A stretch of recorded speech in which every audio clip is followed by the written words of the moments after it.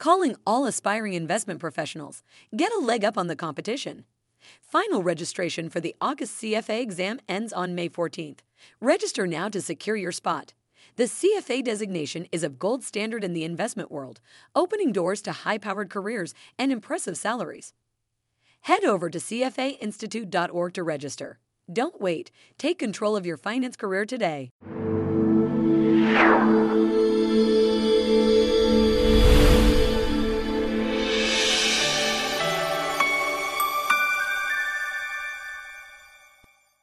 Real drivers of currency markets over time horizons that matter, and the renminbi situation. These are the topics of our discussion today. I'm Sam Lum from the Asia Pacific Regional Office of CFA Institute in Hong Kong. And joining us today is Professor Avinash Persal, Chairman of Intelligence Capital and Elara Capital. Professor Persal, thanks for being here with us today. Thank you.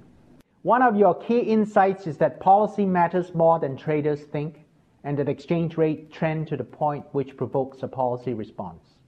Could you elaborate a bit on that?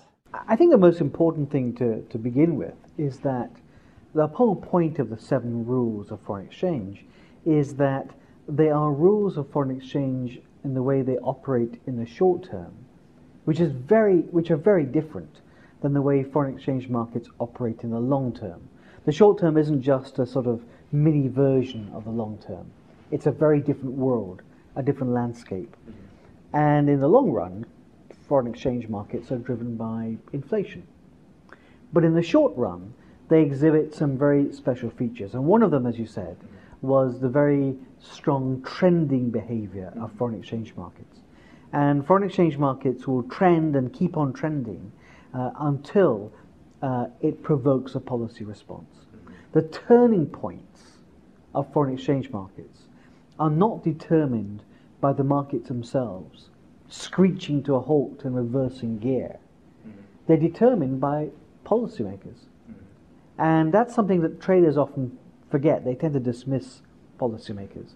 But the tops and bottoms of currency markets are defined and marked by policy intervention, normally in monetary policy, but sometimes actually in intervention. I always remember the first ECB president, Wim Duisenberg, when the euro, during his term, sailed under parity.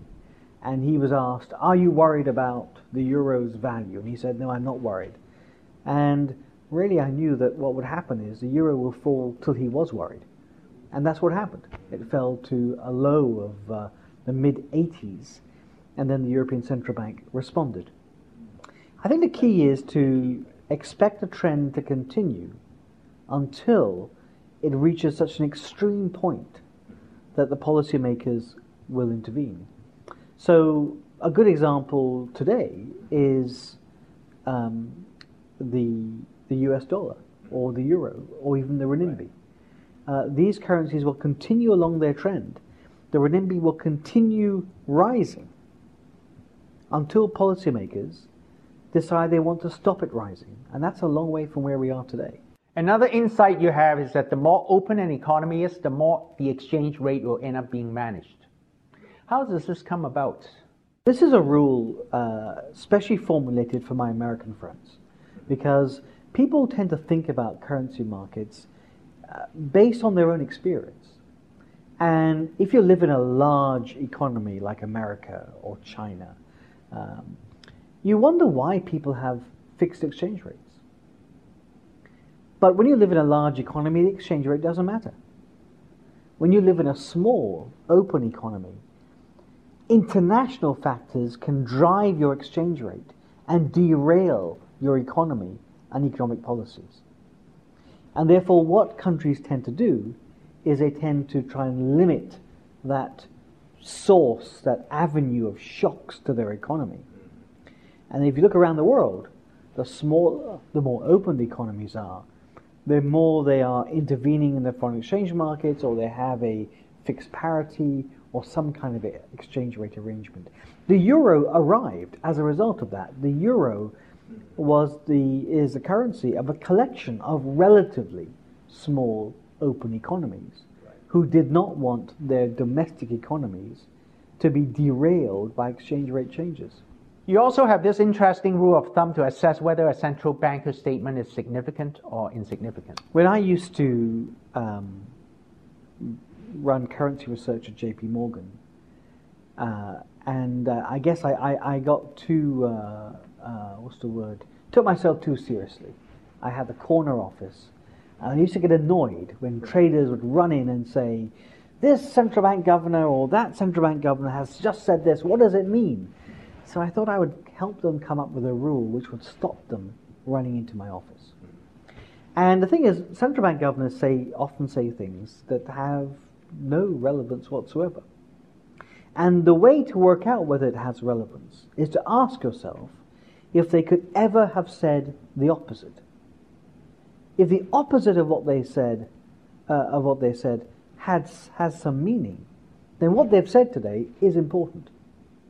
But if the opposite has no meaning, so for example, central bank governors often come out of meetings, they're pressed by the press to say something, and they say, we are watching exchange rates closely. And it would be hard for them to say, we're not watching exchange rates. Or another classic central bank speak is to say, we would like to see exchange rates close to their fundamentals. And it tends to send panic amongst traders, thinking, are they about to intervene? When they could never ever say, we want to see exchange rates far from their fundamentals. So that's one of those meaningless statements in which you shouldn't respond to. In terms of market dynamics, you have come to the conclusion that global currency moves in the short term is mainly driven by global shifts in investor appetites for risk and not by the shifts in domestic fundamentals at all. How do you arrive at this conclusion? I learned this rule again when I was at JP Morgan, and every week JP Morgan on a Monday would publish the rank of markets performance. And before I began studying this, as someone who was in charge of currency research, what I wanted to think about where the Mexican peso would be, or the Brazilian real, or in those days the Spanish peseta, I would ask the local economist. And they would tell me the currency would be strong or weak based on their economic fundamentals. But I would notice every week as I picked up this document that if a risky currency like Spain or Brazil or Indonesia was at the top of the list, so would all the others. And if the following week Brazil was at the bottom of the list, so would Argentina and Italian lira and the Spanish peseta and the Indonesian rupiah. What seemed to be driving markets in the short term were not domestic economic fundamentals, but the market's appetite for risk. If they loved risk, all the risky markets were going up together. If they were trying to run towards safety, all the risky markets were going down together. Another insight that you came up with is that when there's a crisis starting, investors generally do not add to their risk by shorting currencies with bad fundamentals. Rather, most just want to sell those holdings that are easiest to sell as quickly as they can. And it is this behavior that drives the first market reaction to bad and uncertain news. Could you tell us a bit more about this? This is another lesson I learned, and you learn lessons well when they cause you pain.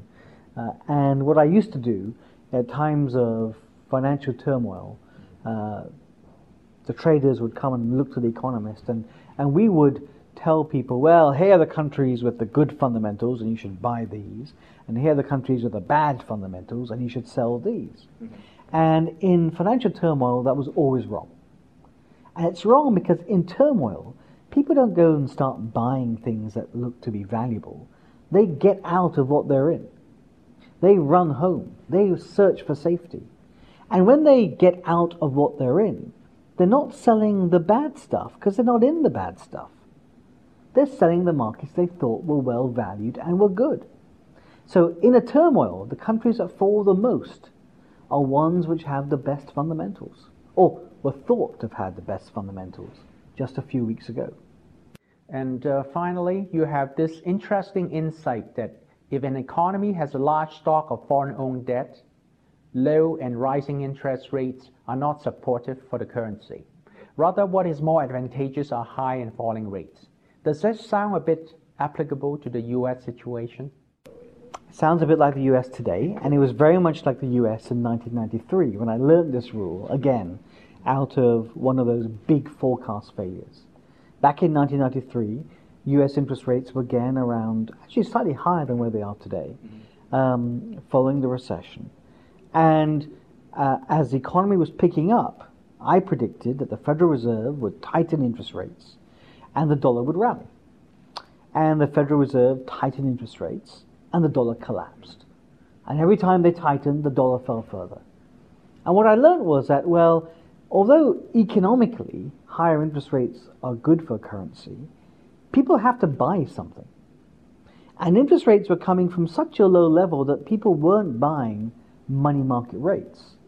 But equally, as interest rates were rising, they didn't want to buy bond markets. And as liquidity was being taken out by the Federal Reserve, they didn't want to buy equities. So the problem for the dollar was there wasn't one instrument that people wanted to buy. It was only when interest rates had reached a certain threshold, to a level where people would be happy to be in deposits, did the dollar start to rally. So when you have a country in which people buy the debt, rising interest rates may not be a good thing for the currency if they start off at very low levels. And finally, the renminbi is going offshore.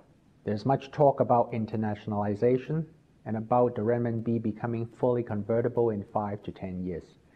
How could we think of the renminbi within your framework of how currency markets work?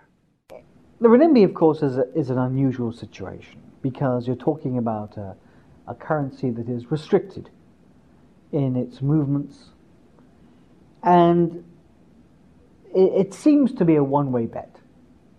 Markets tend not to like one-way bets, but it looks like a strong economy, inflation now under control, and high-ish interest rates relative to the rest of the world, and many people believe in undervalued currency. And all those things point to continued appreciation. And what would happen if the renminbi was a ordinary currency is today it would jump to that point which the market said was fair value. And therefore, if you missed a trade, you've missed a trade. However, because the government is regulating the exchange rate, in a way they're giving traders free money, because they're giving you an opportunity and a time to buy something that will appreciate over the long term. Of course, if you can buy it, many people are looking for proxies, like the Hong Kong dollar, perhaps even the Singapore dollar, as a proxy for the Chinese renminbi. Well, thank you, Professor Persaud, for sharing your thoughts and insights on what drives currency markets over time horizons that matter and on the renminbi situation. Thank you very much. And thank you, our viewers, for joining us for this episode of CFA Institute's Take 15 series. Copyright 2012 CFA Institute. This program is designed to give accurate and authoritative information in regard to the subject matter covered. It is distributed with the understanding that CFA Institute is not engaged in rendering legal, accounting, tax, investment, or other expert advice. If legal advice or other expert assistance is required, the services of a competent professional should be sought.